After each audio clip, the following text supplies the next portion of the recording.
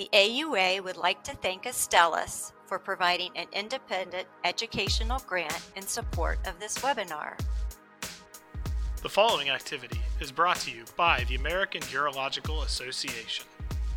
The American Urological Association is accredited by the Accreditation Council for Continuing Medical Education to provide continuing medical education for physicians. To learn how to claim CME credits for your participation in this activity, or to view faculty disclosures, please visit the AUA University at auau.auanet.org. The goal of this educational activity is to update urologists and urologic care teams on the changes to the 2019 clinical guideline on the diagnosis and treatment of non-neurogenic OAB in adults, which discusses patient presentation, diagnosis, treatment, and follow-up of patients based on currently available data. The purpose of this guideline is to provide a clinical framework for the diagnosis and treatment of non-neurogenic OAB. At the conclusion of this activity, the attendee will have the following learning objectives. They'll be able to define the similarities and differences between the various pharmacotherapies for overactive bladder. They'll be able to review the principles of physiology and pharmacotherapy for currently available agents, including the antimuscarinics and the beta-3 agonists, as well as combination therapy. Furthermore, they'll realize the importance of setting proper patient expectations regarding treatment of overactive bladder and potential need for sequential and even additive therapies. They will also be able to analyze the clinical and potentially theoretical advantages and limitations of currently available agents and treatments and discuss potential future pharmacologic pathways and therapies for overactive bladder. Now it's my pleasure to introduce our two subject matter experts joining us this evening. First, Dr. Kathleen Kobashi, Professor of Urology and Chief of Urology at the Virginia Mason Clinic in Seattle, Washington. Dr. Kobashi is the sitting president of SUFU. And then the second expert is Dr. Sandip Vasavada, Professor of Urology at the Cleveland Clinic in Cleveland. Dr. Vasavada will be the incoming president of SUFU in the next month. So I'd like to welcome you both. I'm planning to ask you some very difficult questions over the next 40 minutes or so, and I hope that you can enrich our audience with some excellent answers. We'll begin tonight's question and answers discussion with a review of the AUA SUFU guidelines. First question is directed to Dr. Vasavada. Dr. Vasavada, why did the AUA and SUFU decide to update this guideline? So every so often we have to review guidelines to make sure they're current. And in this case, there was some new data that had come out between the last guideline published in around 2015 and this most recent iteration, especially as it went to combination medication therapy. And so we felt that it was worth adding that to the past guideline and ultimately, again, did the current amendment to it. I understand. Thank you. What was the reason then for changing the name of the guideline to include the word non-neurogenic? The previous guideline didn't include that word. Yeah, I think that's a good point. So we wanted to be a little bit more clear and descriptive as far as non-neurogenic, although we simply use some of the same less invasive to more invasive formats in terms of management. Even when the neurogenic patient, there'll be a later guideline coming out on that. However, with regards to the non-neurogenic aspect, we wanted to be clear to the clinicians that there are certain aspects of the therapies that could be considered as off-label, and especially in a neurogenic situation. So we wanted to be really clear, especially as it came to sacral neuromodulation and therapies like that, that in a non-neurogenic patient that was applicable, but not typically in a neurogenic patient, at least based on label. Thanks for clarifying. So tell me, what was briefly? Tell me what the process is for updating a guideline such as the OAB non-neurogenic guidelines. So whenever we have a past guideline, we look at, as I mentioned, anything new that came out. So we'll have a chair of the guideline who will then assess the current data that's available, anything new. We'll pose a number of questions. In this case, I posed, I believe, 14 questions to the methodologist. And so we have a methodologist who does a very careful and extensive review of the literature, and then they take those questions and ask it of us and see if there's enough peer-reviewed literature to justify changes or additions, modifications to the guidelines. And so once they do that, we have a panel who then reviews all that, and then we use that data and decide what's worth putting in to the guideline and what's not.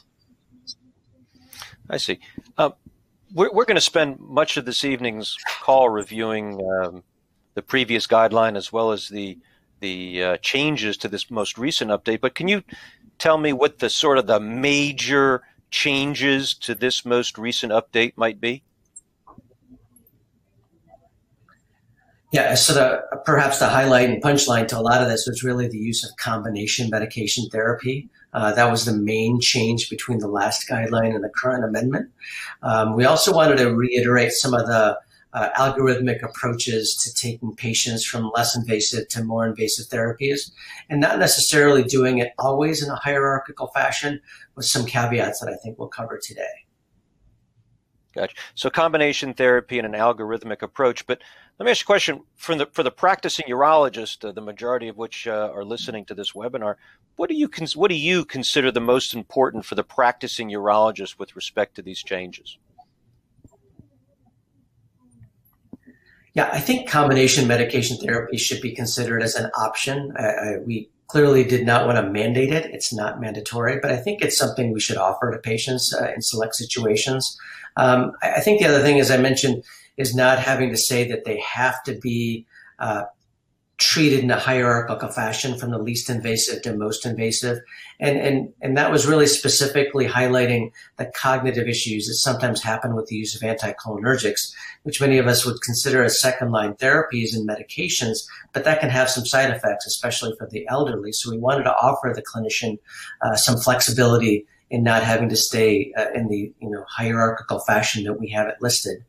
And then lastly, codifying the stage or step 4 options, including diversions, that I think too many people were stopping at the step 3 and perhaps not going appropriately in some cases to step 4, again, diversions in some patients where it may just be necessary. Again, albeit a few patients, I think it's necessary in some. Yeah, I think that's a wonderful summary. I'm going to move on to segment 2 and explore patient presentation, diagnosis, and first-line therapy. So, Dr. Kobashi, in the updated guideline, are there any changes to the initial evaluation of the non-neurogenic OAB patient? Are there any changes in cystoscopy or urodynamics in that initial evaluation, or anything else that the clinician should know? So in the updated guidelines, there were actually no specific changes to the evaluation of the index patient. So the minimum workup is actually a good history and physical examination, and a urinalysis, and that's it. That's the minimum workup that's necessary. Further to that, for instance, post-void residual analysis, sending the urine actually for culture, the utilization of any diaries or questionnaires is really at the discretion of the clinician. So that's additional information. And there was a specific statement that states that cystoscopy and urodynamics should not be performed in the initial workup of the index patient. And so that remains completely unchanged from the initial iteration of the guidelines. Thank you, Dr. Kobashi. Dr. Vasavada, one of the updates to the guideline emphasizes the importance of a new concept of these patient factors in the choice of therapy. That's a new concept compared to the prior guideline. Tell me what these factors are, and can you explain how some of these factors might change clinical practice? In other words, which you had alluded to earlier regarding the hierarchical treatment of these patients. Can you tell me about these patient factors and how they impact patient choice of therapy? Yeah, so I think one thing we're learning more and more is the consideration of cognitive factors in so many of our patients. With this cognitive potential specifically of anticholinergic medications, we wanted to give the clinicians some flexibility to perhaps even avoid that selectively. And if they felt something like tibial nerve stimulation or another therapy was more appropriate, they can do that to potentially avoid the side effects or harm that could come with cognitive side effects that can come with medication. So we wanted to make sure that, again, avoiding that hierarchical least invasive to most invasive therapy mentality, and again, giving the clinician a little bit of flexibility to avoid these side effects. Thank you. Dr. Kobashi, how do you apply first-line therapy in your practice specifically? How do you introduce the concept of behavioral therapy for patients with overactive bladder and incontinence? Well, I think it's very important to start at the beginning. I talk to patients about the potential reasons why patients will have overactive bladder, one of the most common of which is dietary irritants. So things like caffeine, a glass of wine, or a cup of coffee can really impact overactive bladder, particularly in patients who are susceptible to that. So we really start there, and I explain to them that if they can avoid, they don't have to avoid it 100%, but they should certainly be strategic about when they have a cup of coffee. I say to them, if you're getting on the airplane and you've got the window seat, you don't want to get on with a big, large coffee. So really explaining that to them. Most of the time, patients really have an understanding of that. They've sort of figured that out already. But also alcohol can be a bladder irritant. So I counsel them not only on the fluid management insofar as the type of fluids that they take, but some patients will come in with this idea that more is better, and they'll say, oh, I drink 10 glasses of whatever fluid a day. So really to explain to them that limiting fluid to a reasonable amount, and then taking care to not take bladder irritants is important. The other thing is behavioral therapy. So things like timed voiding, so retraining the bladder, and utilizing urgency suppression techniques. So there are specific techniques that the patients can use that when the urge starts to hit, they can concentrate on what their foot feels like in their shoe or something to really divert the attention a little bit. And those urge suppression techniques and things like quick flicks can actually be very helpful. So those are first-line therapies. I definitely counsel the patients on that. The other first-line therapy that is listed is physical therapy. So they can do all of this with sort of a personal trainer is kind of how I counsel them on that if they wish to do it with some extra guidance. So you introduce the concepts of behavioral therapy to your patients when you see them in the office, but who actually does it in your office? Is it you? Do they come back to see you? Do they see a PA? Do they see an NP? Do they see a nurse? Is it a nurse visit? How do you do it in your practice, practically speaking? I mean, I think all of those individuals would be excellent individuals to do this. But of course, the nurses are very capable of doing this. And so usually in my practice, it's the RN most commonly, sometimes the PAs. But they really enjoy also being an important part of the educational process. And I think they build a nice rapport with the patients and can really sit down and take, practically speaking, a little more time with the patients than we can. So in my practice, it's usually the nurses first and then the PAs second. And then how do you talk to them about their success rates of these first-line therapies? There's a number of therapies. Patients are variably compliant with the therapies that we do in lower urinary tract function and dysfunction.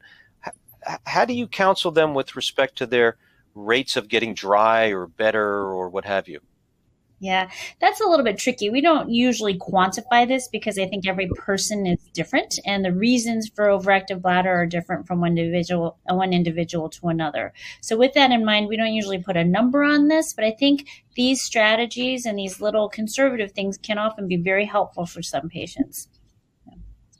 How long do you give a trial of behavioral therapy or first-line therapy?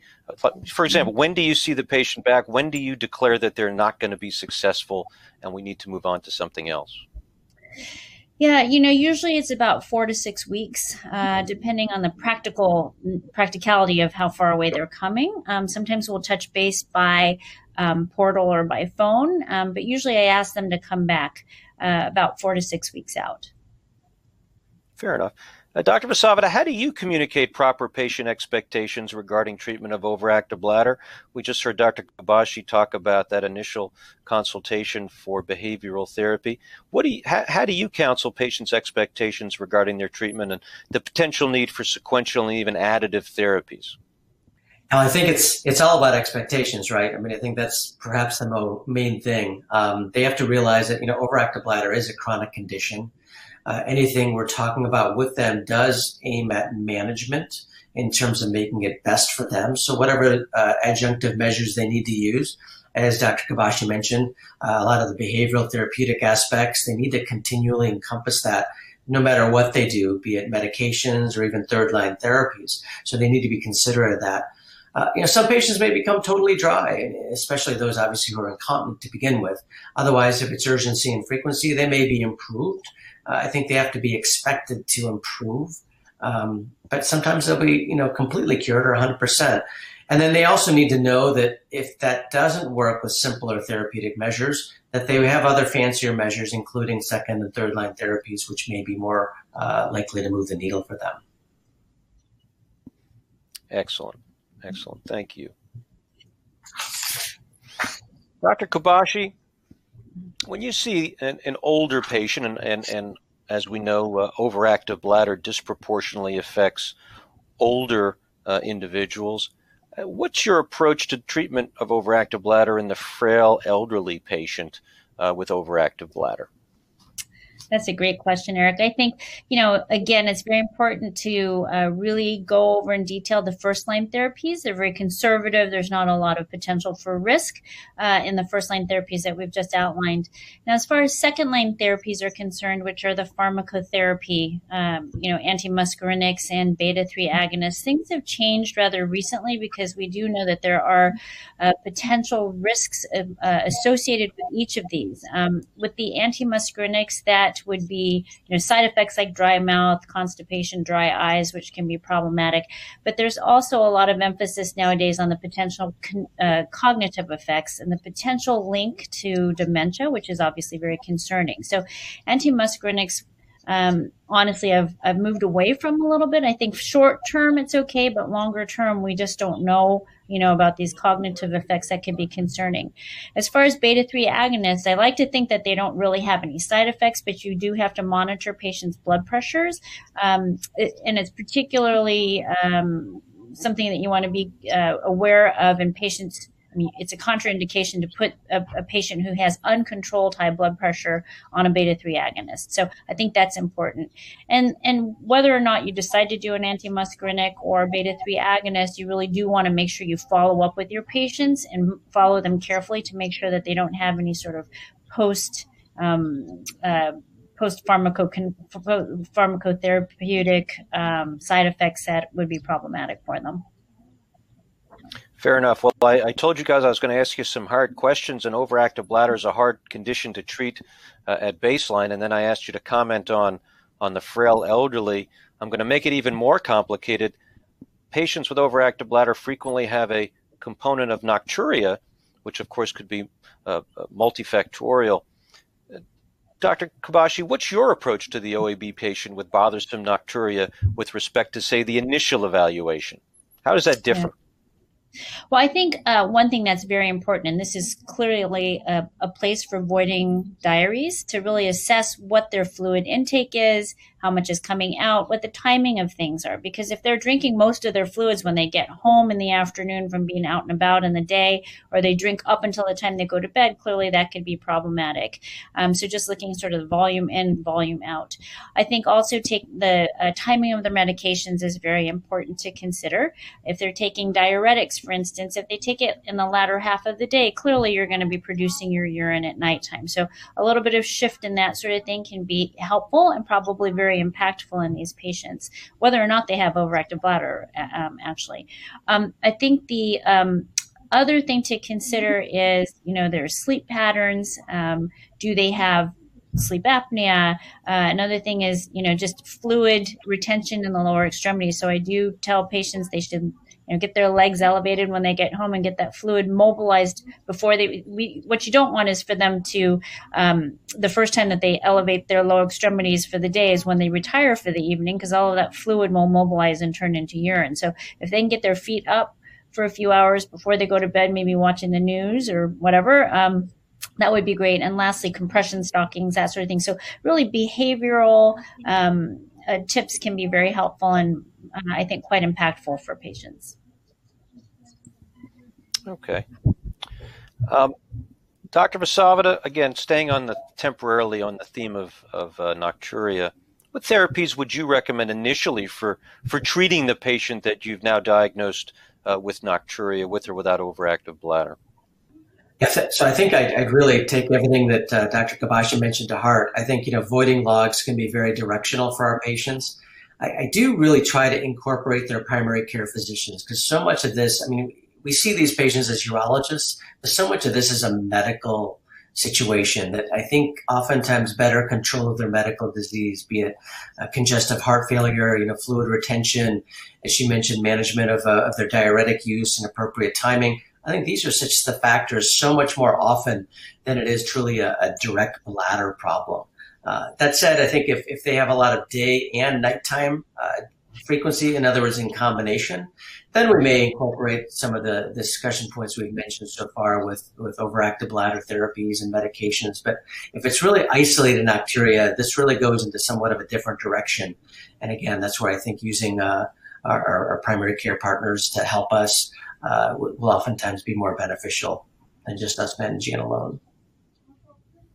Okay, fair enough. So we've discussed some of the guideline changes, and we've discussed some of the things in the guideline that has stayed the same, including the initial evaluation of the OAB patient. Let's start looking at second-line therapy in the updated guideline. So, Dr. Kobashi, tell me what the relevant principles of physiology and pharmacotherapy with respect to currently available agents for overactive bladder that are important for the practicing urologist or clinician to be aware of. So we kind of touched upon this a little bit earlier, but with the antimuscarinic medications, I think we really have to think about the mechanism of action and the potential side effects because of this. So, the dry mouth and constipation and cognitive side effects such as somnolence or memory issues and perhaps dementia now with some of the new data coming out are very important to consider. Again, I think short term, if you're just using it short term, probably not as much of a concern, but longer term, I think that really can have an impact, of course, on quality of life and overall safety for the patient. I think if you're stuck because of funding or something like that coverage and you have to use an antimuscarinic and you feel like you want to do some sort of pharmacotherapy rather than going on to more advanced therapies, I guess the best choice for an antimuscarinic is going to be trospium. It's a quaternary amine, so it's a bulkier molecule, and in theory doesn't as readily pass through across the blood-brain barrier as some of the smaller molecules like oxybutynin, for instance. So if you had to use an antimuscarinic, I would probably concentrate on or aim for trospium if that's covered. As far as beta-3 agonists are concerned, again, I think the biggest issue is the blood pressure issue. So any patient who's got uncontrolled high blood pressure in spite of medications should not be put on beta-3 agonists. So, well-controlled blood pressure, I think, is the most important thing. This is the only beta-3 agonist that's available in the United States right now. So cost is a potential issue. And I always specifically say to my patients, if you go to the pharmacy and they charge you an arm and a leg for the medications, then just tell them that's okay. Because I've had patients that'll come in and say, I spent my whole budget this month on this medication. And I say, why'd you do that, Mrs. Jones? And she says, because you told me to. So I think it's very important for us to keep in mind that potential effect. So really, I give my patients this coaching that if it's crazy expensive, then they can reshelve it. It's not a big deal, and we can move on to talk about other things. Dr. Vasavada, tell me about some of the similarities and differences between the various oral antimuscarinic pharmacotherapies for overactive bladder, and what's honestly, from a clinical perspective, what's your most important consideration in choosing one over another today in the year 2020? Yeah, what was interesting is back when we did the original guidelines, around 2011 and 12, we have a fantastic scatter plot that really took all the data that was available on all of the drugs and basically plotted them. And what you saw with that is, despite everything we talked about for years, the overall efficacy was about the same across the board. There might be some slight differences in side effects between one drug and another. I think we have to individualize that for our patient. Maybe there's a select group of patients who have some bowel frequency. Maybe it's loose stools. So maybe I want to use a medication that may have a higher degree of constipation as a side effect of that. As we've certainly touched on several times now, cognitive potentials, especially with the anticholinergics, is such a real issue. And it's becoming more and more of a consideration when we talk about medication selection. So I think that's something we will oftentimes bring to light, especially in the at-risk patient, the elderly, and others. And lastly, I think, as KK mentioned, cost is such a huge consideration. If it's too unaffordable for someone, they're not going to take the medication. We already know that this whole medication class has been challenged by, long-term compliance. Many patients stop taking their medications. And if cost is a factor, they're certainly not going to refill it. And again, if it's an efficacy as well as cost, it's doomed to failure. So I think these are all some of the factors we have to consider when we talk about medications. All good points, all legitimate points, Dr. Vasavada. Dr. Kobashi, we now have beta-3 agonists, or at least one currently, Mirabegron.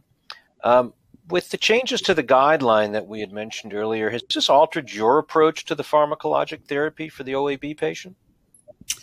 I mean, it has for reasons we've touched upon already, and that is really the side effect profile being lower with the beta-3 agonists as compared to the antimuscarinics that we had traditionally utilized. I think so far as we know, with our current knowledge, there is no link to dementia, which has now come out in yet another paper that makes it concerning for us to administer antimuscarinics long-term to patients. Again, you have to monitor the blood pressure, make sure that we don't set off a high blood pressure, and you don't want to give it to people who have a baseline high blood pressure. And I think from what I understand, this has the beta-3 agonists have a lower tendency to precipitate urinary retention. The mechanism is different. The mechanism of action is different. Rather than blocking the contraction, it actually stimulates smooth muscle relaxation. So it seems to be less concerning for precipitation of retention. So yes, I am pleased that we have the beta-3 agonist that we have now as an option.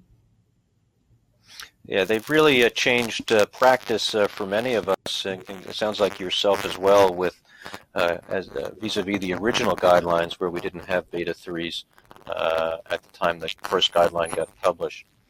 Dr. Kobashi, as brought up earlier, often these medications don't work as well as the patient would like. How do you determine when or if there's a potential need for switching oral medications? Mm-hmm. Well, I mean, again, cost is probably the biggest dictator these days. But if a patient doesn't do well on a medication after 4 to 6 weeks, assuming that they don't flat out not tolerate it, I think that switching over is a very reasonable option to another class. I don't think that, in the past, we used to try another of the same family because we didn't have a beta-3 agonist. We used to double up on things in combination therapy. I think the only time that a combination therapy is going to be reasonable is if you use an antimuscarinic together with a beta-3 agonist.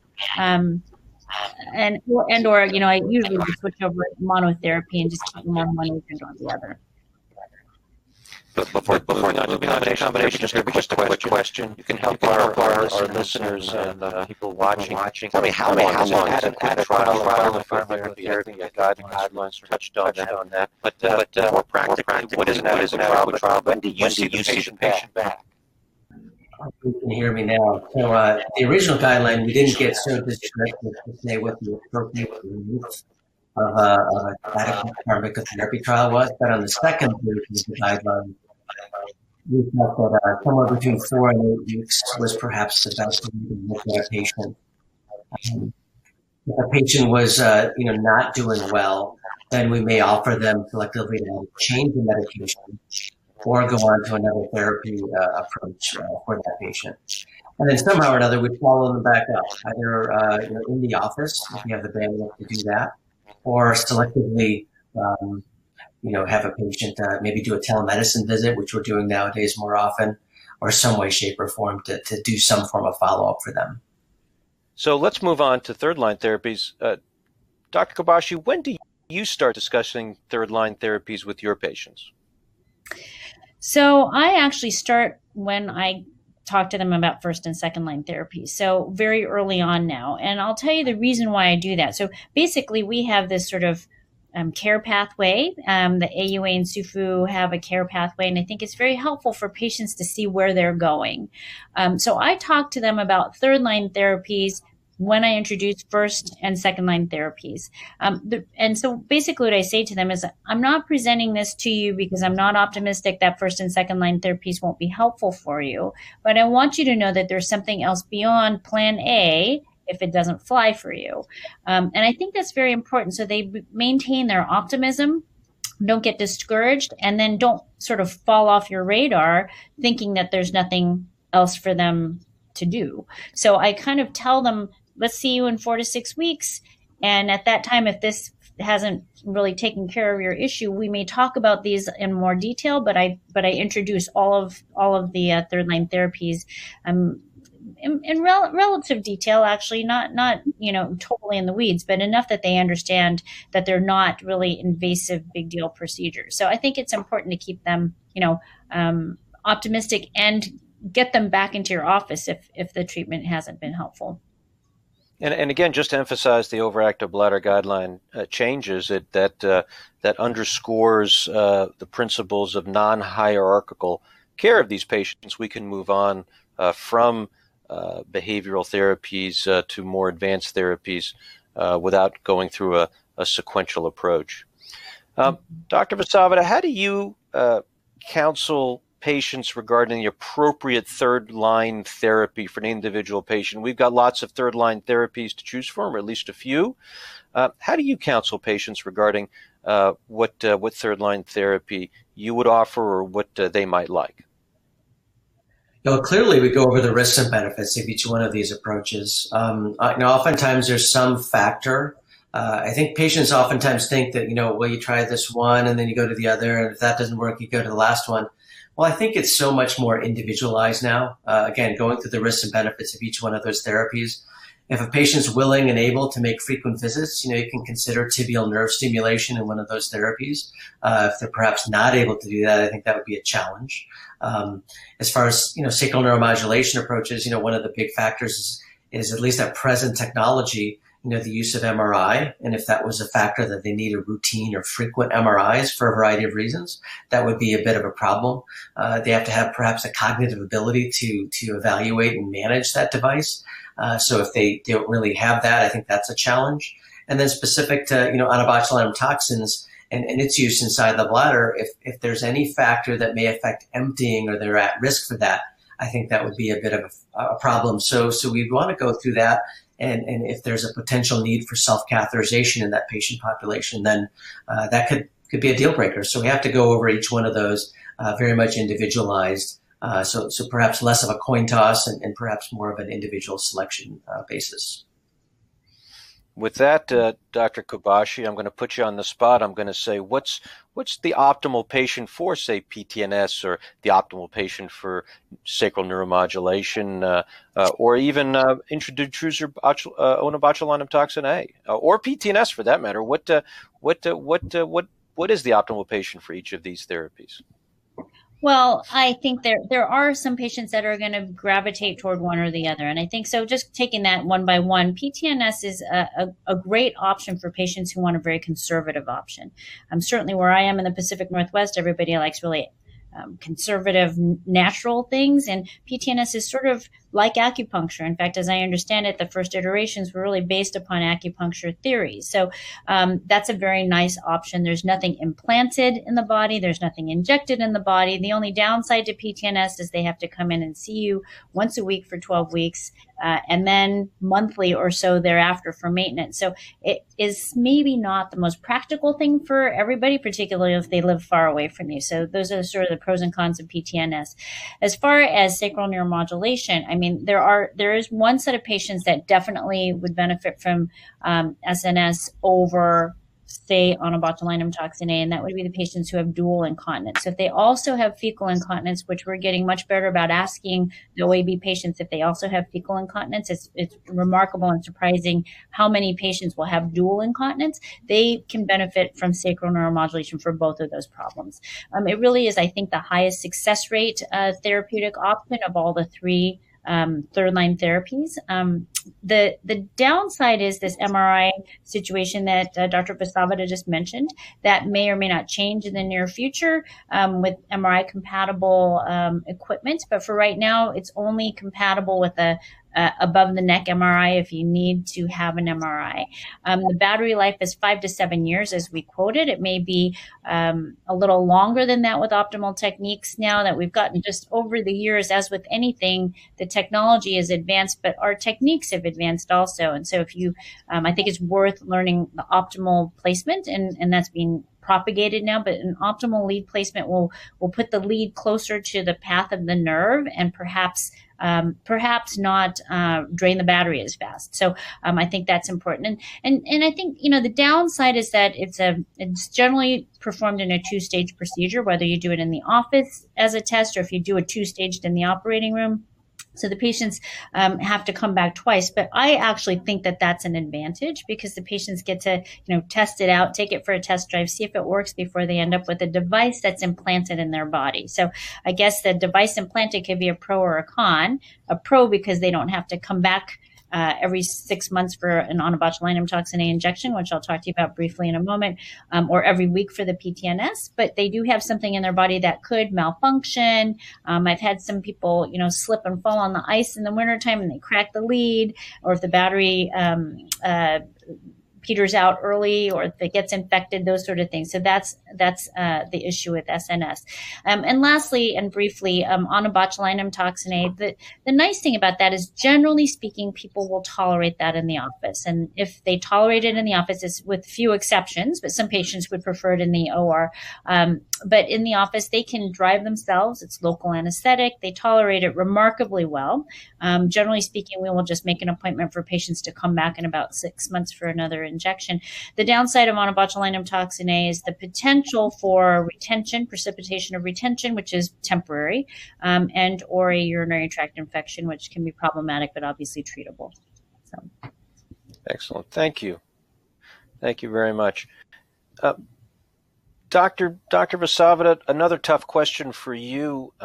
Do you generally discontinue pharmacotherapy when you move on to third-line therapies? If you have a patient on an oral antimuscarinic and you move on to PTNS or Botox or Interstim, do you stop the medication? Yeah, so I actually do typically stop the medication. Why? Because oftentimes they were either not seeing, efficacy with the second-line management, or perhaps it was side effects or tolerability. And so that's why they went on to the third line. Now, that said, there's so many patients now who, they want to get the maximal effect they can. And maybe they're getting, and I'll just make up a number, 70 or 80% what they would perceive as success rate with their own, third line therapy. And then when you add, maybe a medication back in, they might try to get another 10 or 15%. So, I can't fault someone for trying that, but I think intentionally there was a reason why we moved on to third line, either for lack of efficacy or because of side effect profiles from the second line management. So again, I wouldn't mandate it by any means, but I suspect patients do it, or at least they try it on their own. Maybe we don't even know about it because they still have a pill bottle at home, so they might consider that way. I imagine there's many of those, which brings me to my next question. Dr. Kobashi, is there any evidence that we should keep patients on pharmacotherapy and that might improve the outcomes of third line therapy when you use them in combination? Well, I do think if you think about the mechanism of action of these different modalities that we have to offer, they are different strategies. So in that way of thinking, it's not unreasonable to consider using these combination therapies because they're kind of flanking the problem using different strategies. But again, I mean, you have to weigh a lot of the practical things, the side effect profile, the cost, the hassle factor for the patient, and really try to streamline and minimize the number of things that you're throwing at a patient all at once, in my opinion. Well, moving back to the guideline itself, the new guideline, there actually is a new category in the guideline, and the guideline authors termed this fourth line therapies, which includes urinary reconstruction, urinary diversion, augmentation, cystoplasty. Dr. Vasavada, why did the panel add this terminology? So I don't think if you look back at our original guidelines, we were dramatically different. This isn't brand new. This is something that we mentioned in the previous guidelines, but I think we found that too many practitioners were stopping at third line and then recycling between those three, third line options. And, there's probably a select group of patients who perhaps could appropriately move on to what we consider fourth line therapies, or again, diversions. Maybe it's a suprapubic catheter. Maybe they do need an ileal conduit or some form of diversion. Again, it's an infrequent occurrence. I will submit that to you. It doesn't happen often, and most patients may not be optimal candidates. But I think in a select group, they would need to be considered as a candidate. So we thought it would be worth codifying that as an additional step. That we somewhat minimized, or were kind of de minimis in our approach to it in the original guideline approaches in the first two guidelines. Yeah, certainly in the non-neurogenic population, these fourth line therapies have always been rarely ever used, and I suspect to a large degree, and in the upcoming neurogenic guidelines, there'll be much more discussion of some of these fourth line therapies in that patient population. But in general, in the non-neurogenic population, Dr. Kobashi, when should the clinician utilize these fourth line therapies? So keeping in mind that this is a big step. I mean, you're going from minimally invasive percutaneous types of procedures or injections, you're going to a large reconstructive procedure that's going to be an inpatient, rather not an extensive, but several days of inpatient stay. I think that we really should reserve it for patients who are, at the end of the line, really very tough sort of bladder cripples, patients who are not responding to anything and are really having a huge impact on their quality of life. But that has to be only after first, second, and third line therapies have failed, and with very careful and detailed counseling of the patients to discuss the risks, benefits, and alternatives. Thank you. Thanks. Let's take a quick look at potential future therapies for overactive bladder. Say, what's on the horizon. Dr. Vasavada, what do you see as the most promising pharmacological or drug therapies on the horizon? Yeah, so I think there may be ultimately some novel classes, but right now, anything that I know of coming out soon, there's some interest in another beta-3. I think there may be some option to improve the speed of onset of this with a few other benefits that may be conferred with another one of the beta-3s. I think clearly, the more competition, the better. I think clearly that's going to be an option for more patients and hopefully allows better access to this class that's really perhaps revolutionize the therapy, at least in second-line therapy of overactive bladder patients. Dr. Kobashi, we're all surgeons. We like to operate. That's what we do. What do you see as the most promising surgical therapies that are out there that aren't quite approved yet, that we, as the practicing clinicians, surgeons, might see coming up? What do you see as the most promising surgical therapies? Well, I do think, as we've sort of talked about a little bit, is this potential for an a full body MRI compatible neuromodulation device. I think that's going to crack the nut wide open. There's a lot of patients who are limited from having neuromodulation right now because of that limitation. So that's going to change the landscape. The other thing is there are several novel neural targets that are being looked at right now by several groups, and I think that might change things.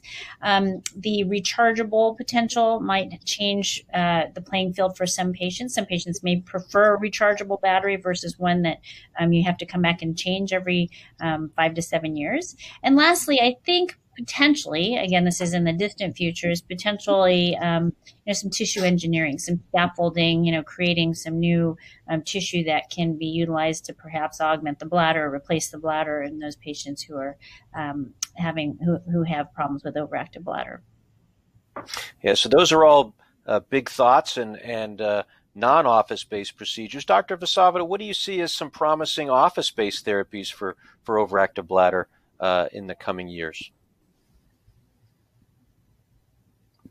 Yeah, this is clearly the big push, right? Because we want to stay as much in this therapeutic class out of the operating room as possible. I think there's been clearly an interest in that. So is there an option to take some of the neuromodulatory therapies into the office? I think clearly an implantable tibial therapy is one of the more interesting ones. Why? Because we've seen success with tibial nerve stimulation, with the downside that Dr. Kobashi mentioned, which is the frequent need for visits. That potentially an implantable therapy at the same target may be beneficial. There's another novel approach that's somewhat of a bit of a throwback from something 20, 30 years ago, which is looked in the subtrigonal plexus, or neuromodulation or even ablation of that area in terms of the nerves could perhaps achieve success. So that's another novel approach that may not have an implantable device, but rather maybe an office-based therapy that could be done that could, still pertain for moderate to longer term therapeutic benefit in this, rather challenging patient population. Dr. Kobashi, do you think these exciting therapies, the ones that you discussed, the ones that Dr. Vasavada discussed, do you think they'll replace our current armamentarium, or do you think they'll be additive? I think most are going to represent advancements on the current modalities that we utilize. I think the basic theories are going to remain the same, but they're going to represent advancements that will build upon what we have developed as a foundation for our knowledge now. Dr. Vasavada, do you anticipate, given all these exciting new developments, new drugs, new surgeries, new office-based therapies, do you anticipate that this non-neurogenic OAB guideline will be updated again in the foreseeable future? And if so, what's the time frame there? Yeah, it's a good question. I do anticipate another guideline update. It's so much predicated on what kind of new technologies or new data is available. We always want to make sure that there's, good, high quality data that becomes available, and that really it's something that's going to change appreciably the guideline in terms of a management, not necessarily another Me Too, but something with a novel aspect. As we showed with this last update with combination therapy, there was data available that wasn't available for the prior guideline. If there's new therapeutic approaches, we'll certainly want to incorporate that. But we want to make sure it's high quality. We have to reassess every one of our guidelines. It's done with all of the AUA guidelines periodically to make sure they're current and pertinent to what today's day and age has in terms of practice. So we have to reevaluate these things, and no question in the same overactive bladder space, we will repeat the same assessment in the future. I want to thank our outstanding faculty, Dr. Vasavada and Dr. Kobashi. I'd like to thank the AUA and Astellas for their support of this program. Thank you, and I wish you all a good night.